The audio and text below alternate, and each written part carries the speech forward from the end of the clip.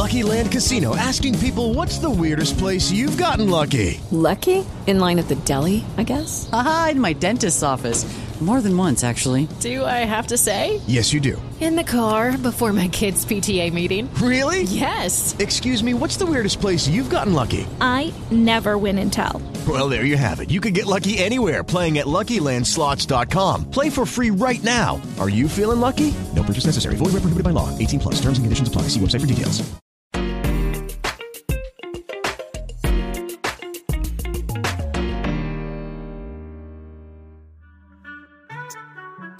Hey everybody, this is Eric Nam, and welcome to the show I Think You're Dope with me, Eric Nam. Today's guest is Jenny Han. She is an incredible author and human being, and we had never met ever, but we had some great conversations about life, about growing up in the States as Asian Americans, how she started writing, her book deals, how her movie series, I guess, on Netflix, To All the Boys I Loved Before, became such incredible successes. So we caught up while she was in Korea shooting for the movies, and we had a great time. So hopefully you guys enjoy it as well. Check her out on all of her socials, and please be sure to go ahead and subscribe to our show, I Think You're Dope, on whatever platform you're listening from. And please leave us a great comment, rate, and review on Apple Podcasts. And of course, you can watch this video on youtube.com/Dive Studios. So, without further ado, here's my amazing conversation with the incredible, talented, amazing human being, Jenny Han, on I Think You're Dope. All right, I'm going to just get us started. Hey, everybody, welcome to the show. This is Eric Nam, your host, and I'm incredibly excited and honored to have this incredibly talented woman on this show. I feel like we tricked her into coming on the show. We made it seem very important, because she's a lot more important than we are. She is an author, a producer, and the Korean-American J.K. Rowling. Please welcome Miss Jenny Han. Hello. Hi. Hey. Thank you for having me. Thanks for coming. How you been? I'm great. Yeah, I'm great. I'm like nervous. You hear the wind outside? Yeah. Just to give you guys context, we are in the middle of a typhoon. Literally. And we're excited. Worried. We really want people to stay safe and be safe. But today, I'm supposed to be flying out to New York. It's been delayed. Outside, it looks like the gates of hell, if I knew what that looked like. It's like Lord of the Rings, you know, when Yes. that, like, Eye of Sauron is starting to Yes. spin. It's very dark, a lot of clouds, things are flying around, and it's supposed to hit right about now, right? Yes, and my hotel was like, do not leave after noon. And my dad was like, don't go anywhere. And I was like, I gotta go hang out with Eric Nam. Do the most important podcast in the world. So thank you for risking your entire life. I'm so happy to be here. To come. Thank you so much. If you hear things shattering in the background, it may be the typhoon. We'll give you guys live updates as it happens. But let's just jump right into it. So Jenny, you are in Korea. You've been to Korea a good amount of times, right? A good amount of times, yeah. Right. My family, a lot of my family is still here. Okay. And you're here shooting the third and final part of To All the Boys I've Loved Before. This is To All the Boys, Always and Forever, Lara Jean. That's Okay. the title. Man, how is it? I mean, if you guys do not know about Jenny, she is a very accomplished author, and it's a trilogy of books. It's a trilogy. Yes, To All the Boys I've Loved Before. That was probably, it may be like the most streamed movie on Netflix, no? It might be. Like, that's a big deal. That's It a might huge be. deal. Like, do you get those stats? Do they tell you that stuff? They are pretty, I think they said something like 80 million on the first like month or so. That's insane. But I think we don't know specifics exactly. I think they're a bit more opaque with that information. Did you expect that kind of success? No way. I mean, it was a huge surprise for that level. What was your reaction to it when you like? Oh, I was really overwhelmed. Yeah. Yeah, I was coming from, the book world, which I think is much more like of an intimate space between you and your readers. Right. And I've been writing books for like 15 years. Yeah. And so I like love my fans. I love the readers. We I have book events and I go to festivals and stuff, and we like interact a lot online.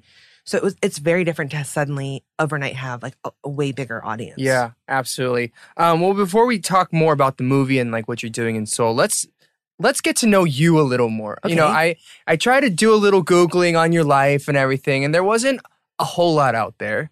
And so I want to know a little bit more about Jenny Han, like where you're from, how you grew up, your parents, what it was like growing up as a Korean American. So I have some very basic stats here. You were born in Richmond, That's right. Virginia, Mm-hmm. and you went to UNC Chapel Hill and then the New School in New York for your master's. And it says here that you were also a librarian. That is correct. When was this? So after I graduated the grad program, I got that job mostly because writing can be a very solitary job. And I liked to be able to have 3 days a week where I knew I was working and I had to wake up at a certain time and be somewhere. A little bit of structure. Exactly. Yeah. I needed the structure. Otherwise, the days could kind of just like melt into each other and I wasn't being that productive. Okay. Fair enough. So let's talk about it. So you born in Richmond. Any siblings? One sister. One sister. Younger? Older? Younger. Okay. So you're the oldest. Parents, they immigrated to the States when? In the late 70s. In the late 70s. What was it like growing up and living in Richmond? It's in the South. Right. I actually had a quite big like Korean American community because of church. And so I had Korean school on Saturdays and then like youth group on Sundays. So I was like super into my like group. Okay. You know what I mean? Yeah. It was and then I was lucky enough, like in middle school, I think was a hard time for me a bit because there really weren't there's only one other like Asian person in my school. Wow. And then so there was a fair amount of like racism and like microaggressions and stuff.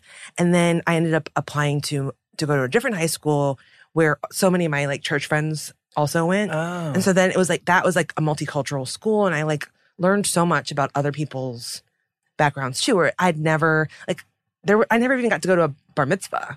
You know what I mean? Like, because in Richmond, there just really wasn't much diversity in my like little subsection. But then I went to high school and was like, my friend was Sikh and my friend was Muslim. I had like a plethora of different kinds of people. Yeah. But most of all, there were so many Korean people there.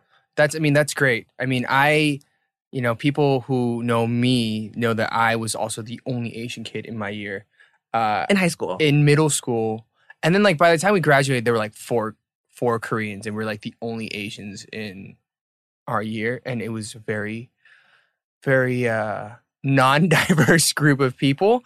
And so going to college and meeting all those people was like such an eye-opening experience. I think that's the case for so many kids from different backgrounds where it's like you go to college and you have that like awakening experience, right? Where you kind of find your people. Right. And people who maybe didn't necessarily hang out with like Asian people before, then go and you're like, wow, like there's so many people like me with a similar like story, and you feel like you belong to something. Yeah. What did your parents do? So my mom had a store, and my dad worked at Philip Morris, which is like Philip Morris, right? Like the tobacco. But then they also at the time owned like Kraft and Nabisco. Oh, cheese and crackers. Yeah. So at like Christmas, we used to get like a gift basket. It would be like Ricola and Oreos and all kinds of good Nabisco treats. And then like cigarettes. Not cigarettes. We didn't get cigarettes. No, okay. However, I have a lot of Marlboro merch. Oh, okay. Those used to be everywhere. What, the merch? Yeah. Like I have like a duffel bag. I have this I'm telling you, like red umbrella. Well, before like cigarettes were like heavily regulated, I still remember as a kid, like I was like, what is this red and white thing that everybody has? Yes. And the Camels. You remember the Camels? Camels, sure. We had like Camels drinking glasses. Right. And I thought they were like the coolest things. And they're like, Joe Camel. Yeah. They're like, you cannot advertise to kids anymore. I know, it's whack. And I know That's it's whack. crazy. Yeah. And to think about it, that's probably like 20, 30 years ago that's like we were being advertised to. For sure. As little kids. So your parents, like what was their, I guess I want to get to like the traditional Korean American immigrant story. Do you feel like you really align and define yourself with that? Or do you feel like it was kind of, I guess it's a little different. In middle school, if you were very like the only Asian kid, and then in high school, it was a good mix. Maybe you had a good balance. Great. But I mean, I don't know, because on the weekends, I was always seeing my Korean friends. So it didn't feel too like... In school, sometimes it didn't feel great. Right. But then I felt like very much a part of something. Like, you know, I had all my crushes at church. You know what I mean? I had my whole little... Yeah. I was always excited to go to Korean school on the weekends as I got older. Yeah. So I could see all my people. But I think I was so lucky in that sense. I did have a full community. Okay, that's great. I always felt like... So I think I had the very similar upbringing in that sense. What I always struggled with is I felt like I was living a dual life. Like during the week, it's like my white friends, my school friends. And then on the weekends, it's my Korean friends. And they would never overlap. So people are like, you have a secret life. And you're hiding people from it. It's like, no, it's like... Were they like jealous of each other? Not even that. They were just like, why don't we know your other friends? Like, well, I don't want to make you drive an hour outside to go to church with me on the weekend. And so I always felt like I was cheating on my friends or something. I was always inviting my white friends. Oh, were you? And my black friends too, to church. I was like, there's cute guys here. You can go. I was like a little missionary. Cute guys and Jesus, you know, we get it all done at the same time. It's perfect. Yeah. Okay, so you grew up in Richmond and then you went to North Carolina. What was that move like, that transition? That was great too, because I was super involved in like the Korean Christian group. So that was another, interestingly enough, like I first went to a women's college and I transferred over. And so, I wasn't super happy at that place, but then it was right next to NC State. So all my like church guy friends went there. So they would just come pick me up and I would hang out. Oh, well, that's nice. Yeah. What did you study at UNC? Psychology and then also English and criminal justice. Whoa. So I was like a major and then 2 minors. So you were like heavily overachieving. Not really. 2 minors? I mean, I could have done more. That's because you're a genius. I could have done more. It's because you're the Asian I regret J.K. it. Rowling. That's one piece of advice I always would want to give to people in college, is I feel like I didn't utilize enough of the experience. Really? Like I found my people, I was hanging out, but I wish I had been doing like the literary magazine or the newspaper or like just more activities. And I think you kind of take for granted that those sort of resources are available to you. And then when you leave, you're going, oh, shoot, like... Now I'm in the real world. Yeah, I'm in the real world, and I can't just join up and try and be in a play. Right. You know, like not in the true. same way. Did you do any extracurriculars as a kid? Like, did you play the violin? Did you do any sports? You know what? Like, I played the piano, and I sucked. I was so bad. It would be so humiliating because every Christmas the church would have like the pageant, and my mom would always sign me up. And I'm like, Mom, and I started hating Christmas. Like I would, like in October, I started thinking about it and I would get so like sad because I really didn't want to have to go on stage.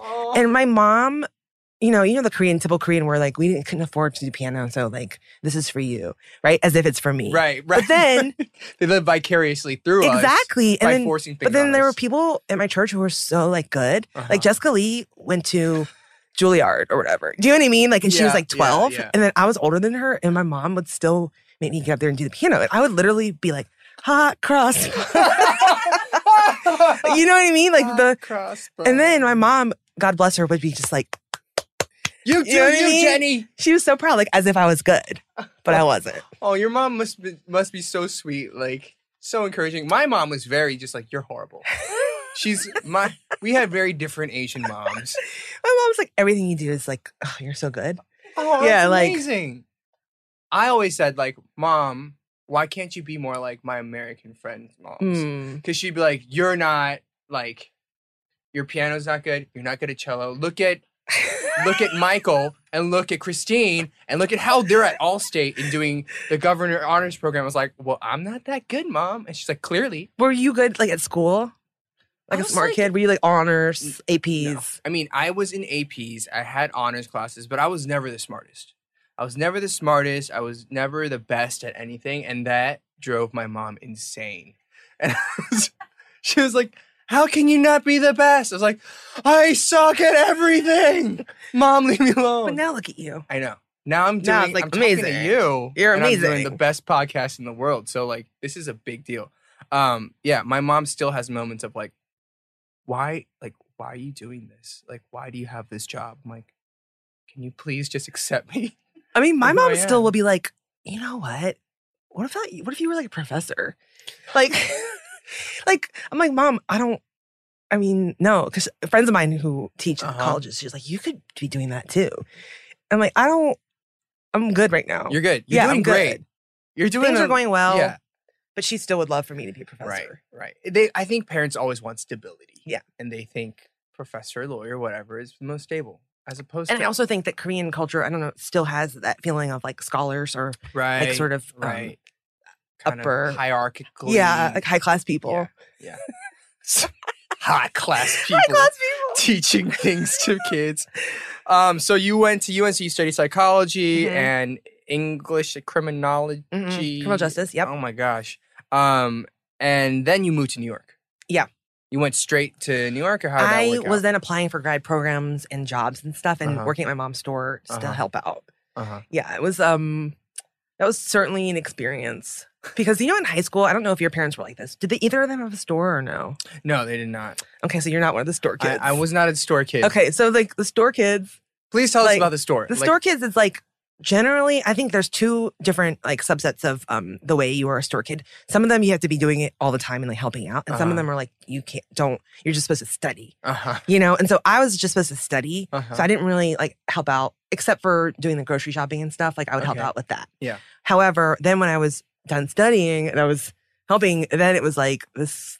Really you should hard. Be here. Well, it's just like. And it's good. I wanted to help, but it was inside of a retirement community. So the clientele was all really elderly people. And, it's like... Not the most poppin' place, Not at all. Not at all. What is that like working in a retirement community? Well, weirdly, I've always had a real, affinity for... older communities, let's just say, because my grandparents lived with us. Oh, okay. My mom had that store.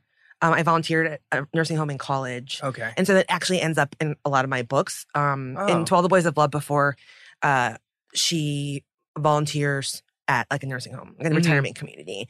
And I've always just been really drawn to older people's stories. I'm so curious. And I think I was particularly hungry for it as a child of immigrants because, growing up in America, you get really curious about what the American experience was like in the 50s and the 60s. And like, I would go to my friend's house and I'd be like asking the mom, I'd be like, where were you when JFK was shot? And I would just want to like chill with her. Yeah. And my friend would be like, come upstairs. Like, what are you doing? And I'm like, no, I just want to know more about this. And, I think hearing people's stories is so valuable. And that's what's interesting to me about hanging out with older people. No, I find that completely valid. I remember when I was a kid, they called me like the little reporter in my neighborhood because I would go around like every house just to like talk to parents. Be like, what's going on? And they were like, why is this like 8-year-old talking to us about like school politics? I'm like, I don't know. But for me, because I'm the oldest, my parents can speak English very well. And so everything was expected to be done on my own. And so when everybody has their parents going to teacher conferences, I was there like translating and like having to explain everything. Boy. Yes. Right? Yes. And then like field trips and paper forms, like they have no idea what that is. There's always stress involved with that. Right. And so for that, I was like, okay, well, I need to go and get street smart with my neighborhood so that like I can figure out how to survive in this community. Did you have that? Right. Total same. See? Yeah. I was always the favorite of all the friends. Like, you know what I mean? The moms would always say, you're my favorite. I'm like, thank you. But it was just like that. And I remember, my mom had a store. And so she would sometimes come home like pretty late. And I remember on Thanksgiving, you remember how as a kid, there's all these activities leading up to Thanksgiving where you're like making the turkey hand and like doing plays and stuff. And I'm into cooking. I've always been into cooking. And I remember my mom got the turkey. Everything was going to be all set to go, right? She goes to work and then she comes back home and I'm like, what time's like the turkey going to be ready? When are we eating? And she had forgotten to put the turkey in the oven because Korean people don't cook turkey. We don't do turkey. And it's hours long. It's an hour-long affair. And I remember crying so hard and like throwing myself into my mom's bed and just be like, everything is ruined. It's all ruined. And then my mom felt so bad that she went to her neighbor's house and got me a plate. And then I was like I literally was in her room just like eating it by myself. I got my turkey. Like literally like just like eating it so like a Gollum Like, you know what I mean? Like, so, like, selfishly. And my sister didn't get a plate. It was just me eating by myself in her room. But it was those kind of, like, you put that significance on these childhood things where you're like, oh, it's really important. Halloween needs to go a certain way, or like Thanksgiving. And it's like not their fault. They don't know. Right. You know what I mean? They're doing the best they can do. But when you're like 7 years old, it feels like a really big loss. It feels like a personal attack. And you understand, it's like they've never done it. They never done it. Like, and it's like we're the first child as well. Yes, so and like, then we're sort of like setting the pathway for our siblings in many ways too. Right. To make it cool for them. It's like now we're all good for Thanksgiving. Absolutely. Like Halloween's going smoothly. Right. Everything's right. Everybody's got their costumes, got their gifts, is not left out at school. Exactly. And I was like, put out the candy. Grandma has to sit at the door with the candy. We can't be the house that doesn't have the candy. Right. We want to be a cool house. You're not the one that smells just like japchae and bulgogi all the time. I never minded that part. I loved it, but there's like, we want that japchae? I'm like, what? Okay, come over. And they're like, we want seaweed. And sometimes they just want a bowl of rice with some soy sauce. Right. They would want. I don't get that. No, I don't get that.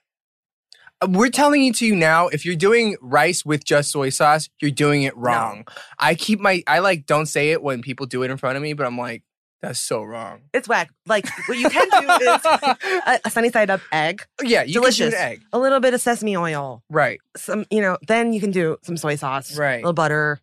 Yeah, but if it's just soy sauce, no. That's an atrocity. Mm-mm. That is an affront to the rice people. Don't do it. I'm just letting you know. A little Spam. Oh, yeah. Perfect. Great. So you graduate. You go home. You help your parents for a little bit. And then what happens? And then I ended up getting into this master's program for writing, creative writing. And I moved to New York. And I never left. You never left. And you loved it? Did you fall in love with the city? Like, did you always want to live there? Or? No. It always felt like kind of intimidating. But then, I just had the plan and I went. And weirdly, the most intimidating part of moving to New York always was like a mattress. It was like the logistical things. Or I'm like, yeah, I would love to do an internship in New York, but how am I going to afford to work for free? Right. And then where am I going to get a bed from? And like, you know what I mean? Just those kind of things. Right. And then because I was doing the grad program, I lived in the dorm and I was an RA. So that was all set. But I think those kind of things can get in your head about making that big of a move somewhere. Right. I mean, in many ways, there's so many people, but you also feel so alone, especially if you're not from New York. Sure. So it's very daunting. Yeah. I imagine. So you went for creative writing. Did you always want to be a writer? Was that the dream? Was that the goal? It wasn't that I always wanted to be a writer. It's that I always was a writer. Oh, okay. Like I was always writing stories, reading books. And I just never knew that it was possible, honestly. Like I never met a writer. When you look at the backs of books and you see the pictures of the authors, it was always like an older, like white person. Yeah. You know what I mean? Yeah. And I just never saw that as a possibility. Because it also seems like, and to my parents' credit, they were so supportive of this. Oh. When I went to grad school, it was like I took out loans, and it's kind of nerve-wracking in that sense. Because if I was taking out loans to go to law school or teacher's college or something, you know that most likely you'll be able to find a job. Right. But if you get your master's in creative writing, it's like you may or may not. Right. You don't have no idea whether or not you'll sell a book. Yeah. But my mom was like, you have a talent. You've got to like go for it. We believe you're going to make it. And there was if they were worried about it, they didn't tell me. That's amazing. Your mom sounds like such a supportive mom. I love my mom, guys. I'm just saying, like, it's very refreshing, honestly, because for me, like, I think my mom, not that she was not supportive of everything, but like, she's very realistic. She's very practical. And so even when I called home, I was like, I want to study sociology and history. She was like, say what? What are you going to do with that? She's like, yeah, what is that? Like, history, like, you just read books. Like, what are you going to do? And I was like, oh, okay. So to hear that, I mean, because I feel like there's two types of Asian parents. There's mine, they're like, be practical, be realistic, you got to make money kind of thing. And then there are your parents where it's like, we support whatever, your creative writing, like that kind of thing. I think it was because of, and I think we're talking about two similar things that are just like different sides of the same coin, which is that being the oldest and being responsible for many things at a young age, they always says, oh, you know better than us. You know what I mean? So whatever, you always like know the right thing. And so there's immense pressure with that. At the same time, like I always felt like strongly that I knew what was best for me. And they were supportive of that because they're like, we don't know we're from Korea. Like, you know better what you can do here. Right. No, I agree with you on that latter point. Definitely. I think when I made the transition to become a singer here, they were like, we don't like it, but like we trust you. Sure. Exactly. And that's the thing. It's a big basis on trust. So you were always a writer.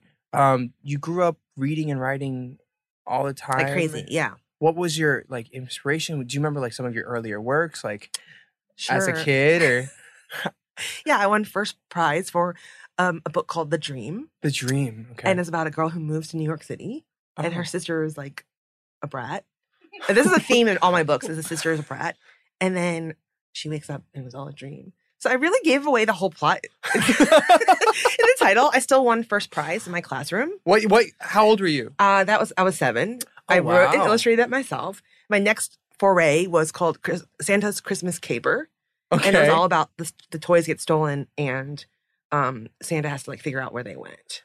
So this is from a very young age. You were just always creatively juicing things out. I was. And then as I got older, there's less time for creative pursuits in high school and stuff. But I still was writing my own little like personal fan fiction of my life. Where it's like me and my friends from church and we like, what's it like when we're in college? Or like we're on a ski trip. Or here we are at a reunion. I feel like you were like writing your future. Like things that you wanted to do, places you wanted to go. Yeah. Like you were doing it. And you kind of made it happen with your real life as well. A little bit. That's awesome. It's kind of crazy. Oh. Wait, can I ask you a question? Yeah. Were you like praise band leader? What was your deal? I was not. I was in a praise band for like a few months. And for me, church was far away. Like I lived probably 45 minutes, sometimes an hour away from church. And so in order to do that, I would have to go Friday and Saturday and Sunday. Yeah. And so I did it for a few months in the summer. I was like, all right, peace, God. I'm going to do this some other time. But I always had this thing where I was like, I don't know, this can sound really weird. But when if you go to church sometimes and you're watching a praise band or like something, you're like, I could do that. I could do that better than you. I mean, you know what? Actually, come to think of it, no, I was never in a praise band because I'm like not a good singer. But I feel like I remember bringing my college friends to my home church one time. They picked me up on the way to school, and like my friend Dan, I remember him being like, "I can do that. I'm better than them." I mean, it's probably like for you, like if you read a piece of bad writing, you're like, "This won an award. I could do that." Do you ever have that? You definitely do. No. Yes, there definitely is. See, that's like the same thing. It's like I'm at churches. I'm like, oh, cool. I could definitely do better than that. It's all the same to God, right? It's all the same to God. He doesn't care. He just loves your intention. Yes, it's the truest form of intention. Now, having said that, when you have a bad praise leader, it can really ruin your Sunday. True. It can really throw your entire Sunday off. For me, I think because I am a musical person, if I go to church and the praise is bad, like I just feel bad. I'm like, I feel attacked sonically. Do you prefer more contemporary or more traditional? I prefer more contemporary, but if it's going to be bad contemporary, I'd rather just be traditional. Yeah. I'd rather just do a hymn where it just repeats the same melody 30 times than have to listen to your "Whoa, Jesus." I will walk out. And then I'll come back in for the sermon. I can't. I really can't. God, I just shared a little too much, but that's fine. We can cut it. We're going to put that out there. So you go to New York, you graduate. What did you do after you graduated? Well, I sold my book while I was in school. Oh, yeah. That's amazing. Yeah. So that was very fortunate for me. My path was like a fortunate path. Man, what year were you in grad school? Was it like towards the end or like? No, actually it was like right. So you didn't even need to go to grad school. You could have just been like, oh, I'm done. Well, it was, what it was knowing that I had to submit pages every week, learning how to receive criticism, give criticism. I think it's, I don't think you need to go to grad school. I don't think that's necessary. However, I think it is necessary to learn how to get critical feedback and say to take in the note underneath the note too. Like they could be like, you should do this. And you're like, I don't want to do that. But you can sense that something isn't working with what you're doing. And figure it out in your own sense. Yeah. Yeah. Who or what really inspired you in terms of writing? Not only like topically or thematically, but like were there particular authors or figures in your life? Or I mean, I just read everything. You know what I mean? And I would go to the library every single day after school because my mom couldn't pick me up from work until like after she closed the store. So I would just be there for hours. Mm-hmm. So I read the whole like teen section and I was like reading like most of the adult section at a young age. I was there for like 4 hours every day. Oh my gosh. So I was reading like Goosebumps and like Animorphs. Those are fun. They were great. Did you read like Babysitter's Club? Yeah, I love Babysitter's Club. Yeah, there's going to be a TV show. Did you hear that? I did not know on that. Netflix, yeah. Oh, wow. Mm-hmm. What else did you read? So I definitely read Babysitter's Club. I read all the Stephen King books. Oh, wow. I was going a little bit. That's like a... I was like 9 years old and I'm reading like it. And I'm like, what is happening? Like, what is this? But then I was like, okay, I mean, just like storytelling is so good. Yeah. I think I have a theory that like before young adult as a genre like existed, it was pretty much like Stephen King was that kind of gateway into older books because he wrote about young people so beautifully, and he continues to write about young people so beautifully. He's still with us, right? But I just admire that he and what he's so great at is taking it seriously. He doesn't. It's not like I think some people approach content for younger people as if it's not as important or you don't have the same respect for it. And I think his storytelling was all the same if it was adults, if it was kids, whatever it was. So your first book was a book called Shug. Shug. And Shug Knight. Shug Knight. Okay, and you wrote that in college. Yes. Your second book was Clara Lee and the Apple Pie Dream. Yes, it was. What is that about? It's actually sort of like a love letter to my grandpa. Oh, okay. We were really, really close. And he and my grandma lived with us. So the story is about a little girl who's really close to her grandpa and her bratty little sister. Okay, wait. Let's talk about your sister real quick. Who is she? What does she do? I love my sister so much. Are you sure? My sister is like my favorite person in the world. Okay. But, she has inspired me a lot. Like Kitty and To All the Boys is definitely, there's a lot of inspiration from my sister. Does she live in New York as well? Or? No. Okay. But you guys stay in touch? Yes. And that's good. That's funny. Is there a reason you were doing children's books or... I think I've always been drawn to coming of age stories. I think that the first time is, to me, as a storyteller, the most like narratively compelling time. And the middle you forget most of, and the last time you never really know if it's going to be the last time. But the first time that you fall in love, or the first time that you have your heart broken, all that stuff just sticks with you your whole life. People don't forget that, right? And people forget a lot of the middle stuff. So I just find that to be interesting. Not to say that I wouldn't do stories about other ages or whatever, but that's kind of like a home base for me. That's cool. And it clearly, Clara Lee is Asian in this book. I feel like at that point, and maybe even now, there's still a lack of representation when it comes to just Asian characters in general. Was that a very cognizant, like intentional thing for you? Absolutely. I mean, nobody wanted to publish that book. Really? Yes. And that, like that, it was like, I remember talking to somebody who was a higher up, I won't say where, and she was like, and she was Asian, but she was like, people don't want to read books about Asian kids. That's so crazy. I know. She was like, they don't want to do it. And I was like, well, I'm still doing it. And she's like, well, it's like a numbers game. It's not going to sell. And then it'll be a flop. And just know that. And so I was like, I don't really care. Honestly, I was like, I don't care if it's a flop. I just care that the kids who need it get it. So even if it's like only a couple hundred kids who see the book, then I'm willing to just do it for that reason. Yeah. I mean, I don't want to harp too much on this topic because I feel like it's such a hot topic and you probably talked about it a billion times.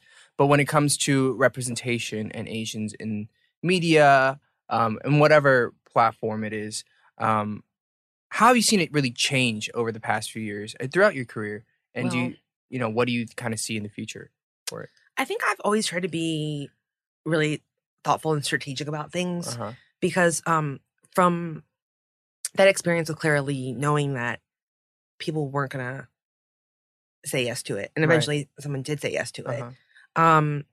Wanting to get to a place where I can do whatever I want and people will want to buy it. And then I think when you gain the trust of readers to say, like, listen, this might not be the story that I'm used to or that feels familiar to me, but because I like trust you and I like your stuff, then I'll go for Give it. it a chance. And I felt like with To All the Boys, that was definitely, for me, I thought this story has a lot of like effervescence to it. It has a lot of just like lightness that people I think will be drawn to this character. And even if you subconsciously don't want to read books about people of color, and I think a lot more people don't than people realize, because I'll start over. Okay, I think subconsciously people think when they see a book cover with a non-white person, people think it's going to be like a more of a tough read.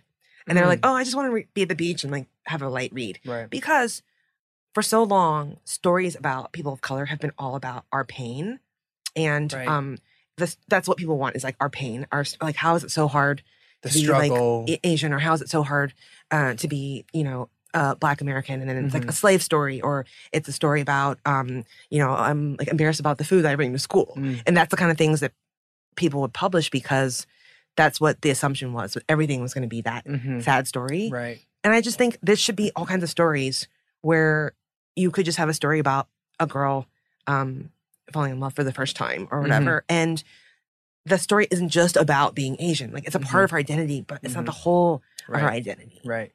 And that's what I think I personally really loved about To All the Boys. I think I told you when we first met, my brother and I, we got home, we're like, let's watch something on Netflix, turned it on, and it was just like the first thing that was like, oh, let's give it a try. And for us, it was, oh, there's an Asian girl, let's try it. And we watched the entire thing in silence for like 2 hours, and we ended, and we literally just looked at each other. It's like, that was great. That's like literally, and he goes, yeah, that was really good.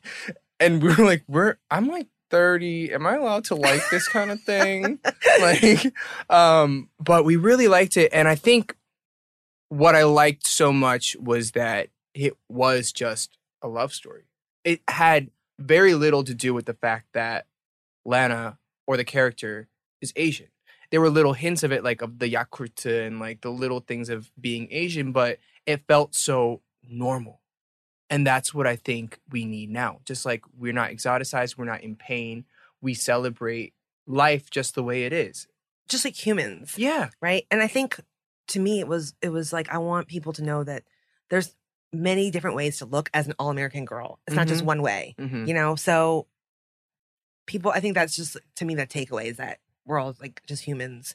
And I'm hoping, I think I was so happy that the movie did well. I just hope it'll continue to like open more doors for people, and so we get different kinds of things. Like, I want to see our pain too. I want to see everything. Right. And I want to see, different kinds of Asian stories and like whatever. Like, that's the hope, is that you can't have one movie be bearing the burden to tell everybody's story. It's just like not possible. And then I think specificity is what makes a story good, right? Is that it feels like this person's story. Right. But if you try to tell everybody's story, you're not going to be telling a good story. Yeah, absolutely. I agree wholeheartedly. I think that's probably, I'd say To All the Boys and Crazy Rich Asians last year, they were just massive in terms of just getting Asians out there and like representation, and like hopefully in terms of casting and like future slates for production, it probably really moved the needle on. And I think for some people who critiqued either movie or any Asian character out there, there's always the thing of, well, that's not me. Right. Like, yes, well, it doesn't have to be you. There are billions of Asians in the world. There are billions of stories. So not everything is going to relate to you directly.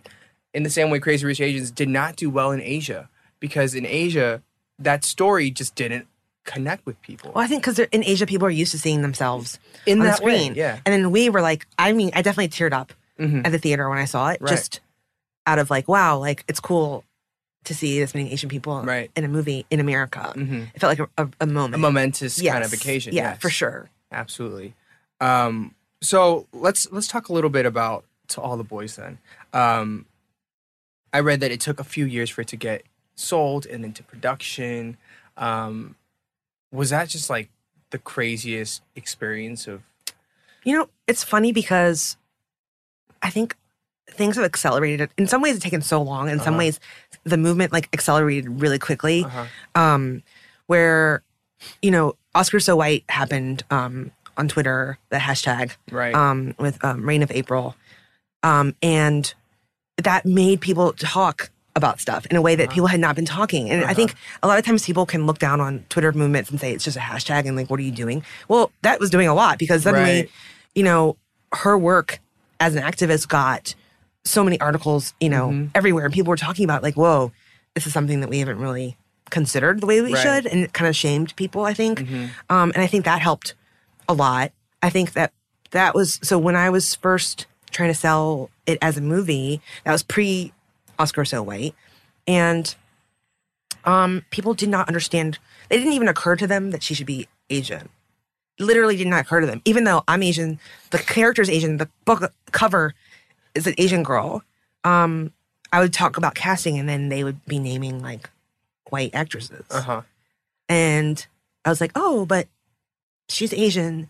And then one producer said to me like, well, you know, I feel like as long as she gets the spirit of the character, and then the age and like ethnicity and race, that doesn't matter as long as the spirit is there. I'm like, the spirit is Asian American. She's Asian American. Yeah, so like that spirit. And so I had to say no a bunch of times. I said no many times throughout the process. Yeah. You know, it's not something I like talk about all that much. I guess it's come up definitely during the press of the movie and stuff, but it was like sort of disheartening in many ways to have it not be understood of why that was a problem. Well, I'm so glad that you're there vocalizing like the importance of it being Asian American, and you're probably one of the few people who are able to say like guided in the right way, so it's true to Asian American experiences and identity. So thank you for doing that. I think that's incredibly important. I mean, thanks. I mean, it's not. I definitely had moments where I said to people like, I'm fine doing what I'm doing with my books or whatever. I don't need to have like a movie to that degree. You know what I mean? Like, and I think for an author, a movie is always the dream because the movie is basically just a commercial for your books, right? Right. And so that's great, but like, I don't need that badly to where I'm going to take something that isn't true to what the story was. Let's talk about the casting real quick. So Lana Condor, did I pronounce that right? It's Lana Condor and Noah Centineo. Man, I'm really killing it with these pronunciations. Lana Condor and Noah Centineo. I assume you guys have gotten really close through three movies. Well, it's sort of like camp in a way. You know what I mean? And this is my first time being on movie sets, and especially for like this long periods of time, and actually getting to produce. Like, you get into a mentality of all that matters right now is the thing that we're making, and you get so tight within your like crew. Yeah, which I'm sure it must be similar in ways with like music albums, making. Where you're just all trying to make something good. Common cause. Yeah. And then so everyone and that's what I really appreciated the most was from people from Transpo who are driving, you know, me to set every day, and Lana, you were going, wow, like every person's role is really important and everyone's taking it seriously. And for me, that was so humbling. Like I got like teary-eyed a couple of times just by seeing all the people that are working on this, who've been working on this, and who respect the material to that degree where they're going to like treat it, you know, with so much care. Right. So yeah, you have an amazing cast, amazing crew, amazing team behind the entire thing. You're now wrapping it up. Have there been tears? There's definitely been tears. Yeah. There have definitely been a lot of tears. On your behalf or on everybody's? Everybody cries. I think Noah's night, there were a lot of tears. I wasn't there. I saw everyone's like videos. I was sad to have missed it. But it'll be a wrap on the whole thing really soon. I think when you go a wrap on all three movies, it just feels like almost like a TV show because it's been a few years. Of time together. And I think it'll be probably emotional this week because we're wrapping this week. Yeah. I'm so excited for the second one. That comes out February 2020. Yes. Correct. And then when's the third one? That has not been announced, or I don't even think decided yet. Okay, so still working on it. Yeah. What was it? Did you personally get to choose Lana and Noah, or like were you involved in that process? So I had given them like names early on, and Lana was definitely like my top choice. So I kept on like, what about Lana? And there was one moment where I even on my Instagram I put up a picture of her. That was like a really cute photo of her like wearing a headband and sitting at like a soda fountain, looking really 1960s.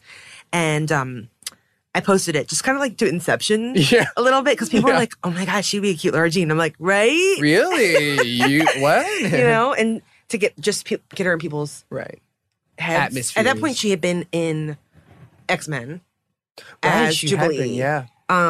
And but she hadn't been anything else yet, and so I just kind of was like putting her on my fans' radar, at least for Lara Jean. And I kept bringing her up to the producers and stuff too. But I think people they ask for your input or whatever, and I've gotten more, of a say as I've been working more as a producer. But generally, when you sell your book, life rights in perpetuity, it's like then they get to make their version of it, and it's their vision of what that's going to be. And I think for me, I don't feel particularly in my feelings about that part of it, because I do think the book is the book, and that will always exist as the book. And that's, I think for readers, whatever your movie is in your own head is going to be the best movie. Yeah. Imagination. Your imagination is going to make it amazing.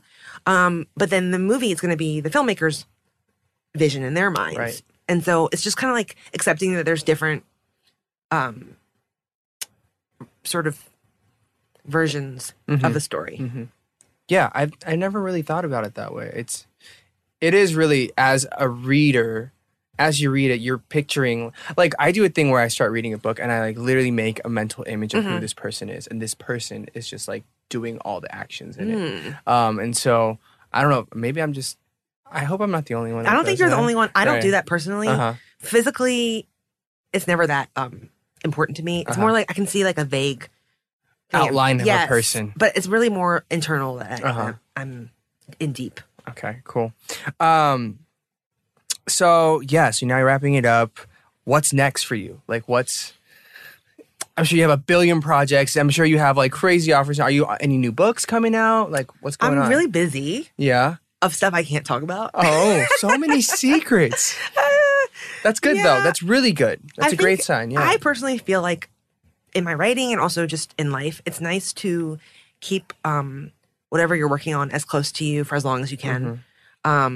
Because you don't know what it's going to be yet. And I think it has all the possibility in the world when you're still creating it. But if you show something too soon, then people like have an opinion about it or idea, and you kind of just want to make what you're going to make, and then people can like it or not like it. Right. But I think it's important to be really protective of your creative process. Okay, fair enough. Well, I'm excited to see whatever comes next. We'll share it off camera.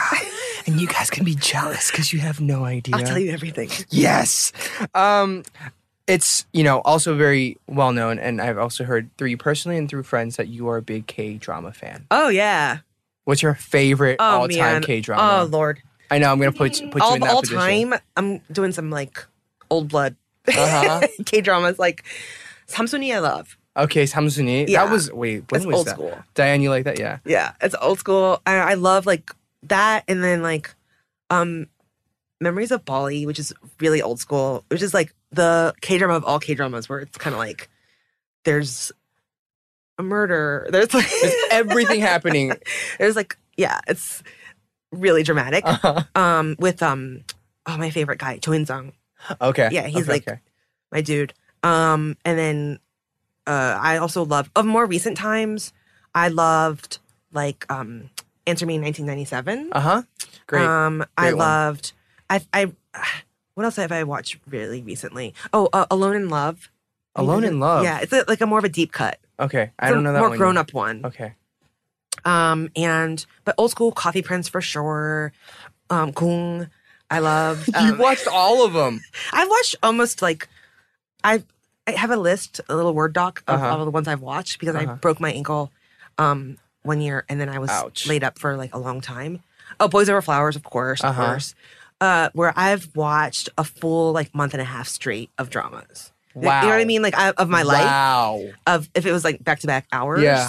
Now I think I've watched like 35 dramas. Wow. You should write an encyclopedia. I know. On K-dramas. I have a lot of like thoughts. Or like you should do a podcast on K-dramas. I mean, and just talk people through it. There's a great website called Drama Beans that everyone knows if you were into Drama Beans. Yeah. Yeah, Drama Beans. You should run it. It's very addictive. It's already well run.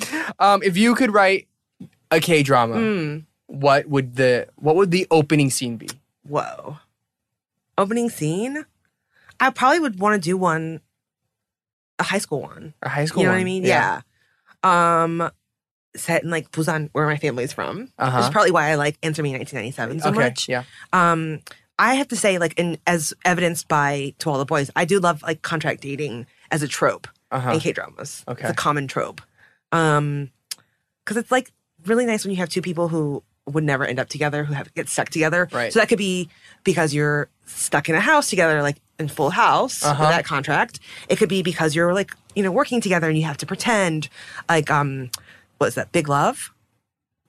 Where they have to pretend they were a couple. You know what I mean? All the pretending stuff is so fun because then you have like the constant conflict. And you've got the like this story happening, and then you've got the like the underneath story. The happening. undercurrents of where like their true on. feelings are starting to like bubble up. They develop, and how do they show that? I like the fighting ones too. I can't wait for the day you do a K-drama. Oh my God, that would be a dream come true. I will watch Truly from beginning to end. A dream come true because I mean, my one note of criticism to K-dramas is sometimes I feel like it goes too long and it feels like the story could be wrapped up sooner. Right. But it's going and going. And then someone always goes to Italy or France. Yeah, and that's the end. And then they come back in 7 years. And that drives me crazy. Amount of time they've been gone. Yeah. So it's like the tension goes up, and then it kind of like flatlines. And then it goes up, flatlines. Yeah. What was it? Perigude. I didn't watch that one. You don't watch that one? I think like in that one too, it's like he disappears and he comes. I was like, what the heck? Like, again? Like, you guys couldn't come up with a better end. Just kill somebody off. Like, maybe I'm just very extreme in that sense, but I agree with you, all to say. I feel like people who have heard the name Jenny Han or maybe listen to this podcast or love the movie or your books, there is a 30-year-old, no, not 30-year-old. There's like a 20-year younger Jenny Han somewhere. There's people who look to you as inspiration and can say, I want to be like her and I want to write a great novel or a great book and a movie or whatever. Like, what do you have as words of encouragement or advice to them? I think I would say that what makes you unique is your voice and the way that you look at the world, your point of view. And I think it would be about really honing in on that. And I think, I'm sure that must go for music as well. It's like what makes you special is it's not about the best voice or best style or best songwriting. It's really about how you are able to bring people into your world and make them see through your eyes and feel connection. And that's all I ever want to do is to have someone read a story that I'm telling and feel like they can connect to the characters, and it feels real to them. So I think that's the advice I would give is just to really work on that, on understanding what your point of view is. And that means, I think, reading a lot and watching a lot of stories and listening to music and listening to people and really being like somebody who's empathic, and what's it like to walk in that person's shoes? Yeah. It's so much of storytelling. Yeah. Cool. Yeah, no, Empathy. Underlying, the big keyword for today is empathy. Yeah. Which is, I love that word. I just feel like people don't think about it enough. Yeah, and I think I'll say that as much struggle there is with being a kid of immigrants and things that you go through and trying to like help out their parents and like language barriers and stuff, I think you do develop almost like a superpower in the sense of being hyper attuned to people around you and just sensing a mood. You know what I mean? Your nunchi, like, I think really like develops super acutely because you're having to sort of go back and forth between different cultures and understanding like what it's like at home and at school and with these parents' friends versus a Korean parents' friends and all that. And I think that's something that would serve you really well as a storyteller because you're already really picking up on other people's like emotions and like vibes. It's like a sixth sense almost in that sense. Cool. I have just a few more questions. I guess like what is a dream for you? What do you have like an end goal or like, I don't know, when you look back on your life at a certain point, is there something more that you want to achieve or like you want to be or anything like that? Whoa. I don't know. I think this is all the stuff that's happened has been beyond my wildest dreams, you know, of being able to help make a movie and all that stuff. It's been like crazy. It's been amazing. I would want to keep on telling stories and keep on feeling connected to people, I guess. I have definitely an interest in like aesthetic, and so I would want to, I don't know, that's part of what's exciting to me about filmmaking too, is being able to make worlds come to life. You know, so sure, like I'm into like stationery and books and like home design and like I like design. So that would be a cool thing for me to explore into a little bit. Which I get to do all that when I write my stories. Right? Like I think when you read To All the Boys, you don't think about at first glance, you wouldn't think about what is her wardrobe like, what does her world look like? Because it's contemporary realistic, right? And so I think people assume, okay, for Harry Potter, for Hunger Games, we got a like a certain look, we know exactly what we're doing. And so people put less thought into how it should look when it's contemporary realistic because you're going, it's just my world. Right. But I think it's also important to make you understand who the character is. So I think being able to do more of that in different ways would be exciting to me. Okay, cool. Well, I look forward to seeing interior designer Jenny Han in the coming years. So to kind of start wrapping things up, we have a little segment for you where we're going to make you choose your most iconic pairs. Okay. So the way it works is, for example, we're going to give you Ross and Rachel of Friends or Edward and Bella of Twilight. And we're going to make you choose. I know, your face just looked very pained. Well, I am actually a Rachel and Joey person. Rachel and Joey person? That will get me in trouble, I know. If you talk about Friends on social media, people feel so strongly about certain pairings and stuff. And I'm a Rachel Joey. Rachel and Joey. We can say that, but you still have to pick here Ross and Rachel. Oh my gosh, you're so strict. Bella. I know. Fine. I guess I'll go Edward and Bella. Edward and Bella. Okay. Edward and Bella versus Mario and Princess Peach from Nintendo. Oh. I'll go Mario and Princess Peach. Okay, Mario and Princess Peach versus Carrie and Big in Sex and the City. Oh. Well, Aiden is in our movie. He's a dad. Oh. Yeah. Okay. That's funny. But I'll go Carrie and Big. Okay, Carrie and Big versus Jim and Pam of The Office. I'll go Carrie and Big. Carrie and Big versus Kim Jandi and Koo Junpyo of Boys Over Flowers. K-drama. Oh, I gotta go Chandi. Chandi, yeah, okay. Yeah. Chandi and Junpyo, right? Yeah. Chandi and Junpyo. So like, Koo Junpyo! Yeah. Chandi and Junpyo of Boys Over Flowers. Yeah. Versus Elizabeth Bennet and Mr. Darcy of Pride and Prejudice. Oh, wait, the Colin Firth, Jennifer Gilly version, or just like no, just the book. Period. I gotta go with them. Okay. Yeah. Elizabeth Bennet and Mr. Darcy against Romeo and Juliet. Elizabeth. Okay. Elizabeth and Darcy versus Noah Calhoun and Allie Hamilton of The Notebook. I'm sticking with my Mr. Darcy. All right. So, Elizabeth Bennet and Mr. Darcy versus Joey and Rachel. Oh, you're a sly one. I'm sticking with Elizabeth and Mr. Darcy. Okay. Yeah. Elizabeth and Darcy versus Lara Jean and Peter Kavinsky. Wow. You're so evil. I know, we went there. You went there. Well, you know what? I'm sticking with I'm just kidding. Now I'm being disloyal to my own creation. I mean, we could be like, oh, you're so humble, or we could either way. I just think it's iconic. Right. So, Elizabeth and Mr. MC. All right, there you go, you guys. You have it. You're just very humble. For a lot of people who are in a younger generation, it's definitely going to be Lara Jean and Peter. Well, that's really nice. So. Thanks. Well, thank you so much for joining us today on this episode. It's been a pleasure. I hope it wasn't too crazy or too painful. No, the windows did not break. I know. We're still alive. Honestly, I'm a little disappointed. I wanted to see some rain and be like, ah! But yeah, thank you so much for joining us. I know you're incredibly busy. You're in the middle of shoots and you made time for us. So thank you so much. Thank you guys so much. This has been amazing. It's been a pleasure. Can you tell us where we can find you online or how people can keep up with you? You can find me on Instagram. That's where I'm most active. Okay. At Jenny Han. I'm also on Twitter, but Instagram is home base. At Jenny Han on Instagram.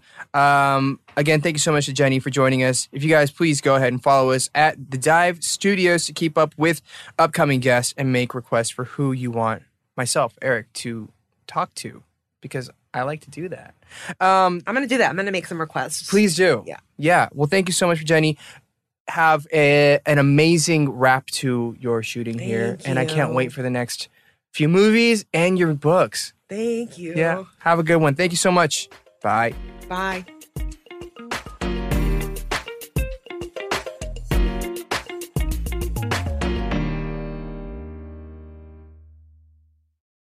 Lucky Land Casino, asking people, what's the weirdest place you've gotten lucky? Lucky? In line at the deli, I guess? Aha, in my dentist's office.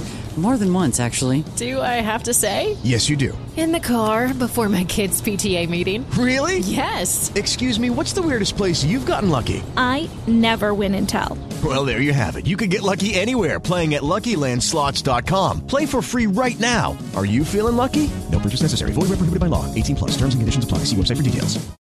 Lucky Land Casino, asking people, what's the weirdest place you've gotten lucky? Lucky? In line at the deli, I guess? Aha, in my dentist's office. More than once, actually. Do I have to say? Yes, you do. In the car before my kids' PTA meeting. Really? Yes. Excuse me, what's the weirdest place you've gotten lucky? I never win and tell. Well, there you have it. You can get lucky anywhere, playing at LuckyLandSlots.com. Play for free right now. Are you feeling lucky? No purchase necessary. Void where prohibited by law. 18+. Terms and conditions apply. See website for details. With Lucky Land Slots, you can get lucky just about anywhere. Dearly beloved, we are gathered here today to... Has anyone seen the bride and groom? Sorry, we're here. We were getting lucky in the limo and we lost track of time. No, Lucky Land Casino, with cash prizes that add up quicker than a guest registry. In that case, I pronounce you lucky. Play for free at LuckyLandSlots.com. Daily bonuses are waiting. No purchase necessary. Void where prohibited by law. 18+. Terms and conditions apply. See website for details. With Lucky Land Slots, you can get lucky just about anywhere. Dearly beloved, we are gathered here today to... Has anyone seen the bride and groom? Sorry, we're here. We were getting lucky in the limo and we lost track of time. No, Lucky Land Casino, with cash prizes that add up quicker than a guest registry. In that case, I pronounce you lucky. Play for free at LuckyLandSlots.com. Daily bonuses are waiting. No purchase necessary. Void where prohibited by law. 18+. Terms and conditions apply. See website for details. With Lucky Land Slots, you can get lucky just about anywhere. Dearly beloved, we are gathered here today to... Has anyone seen the bride and groom?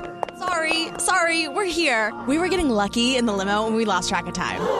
No, Lucky Land Casino, with cash prizes that add up quicker than a guest registry.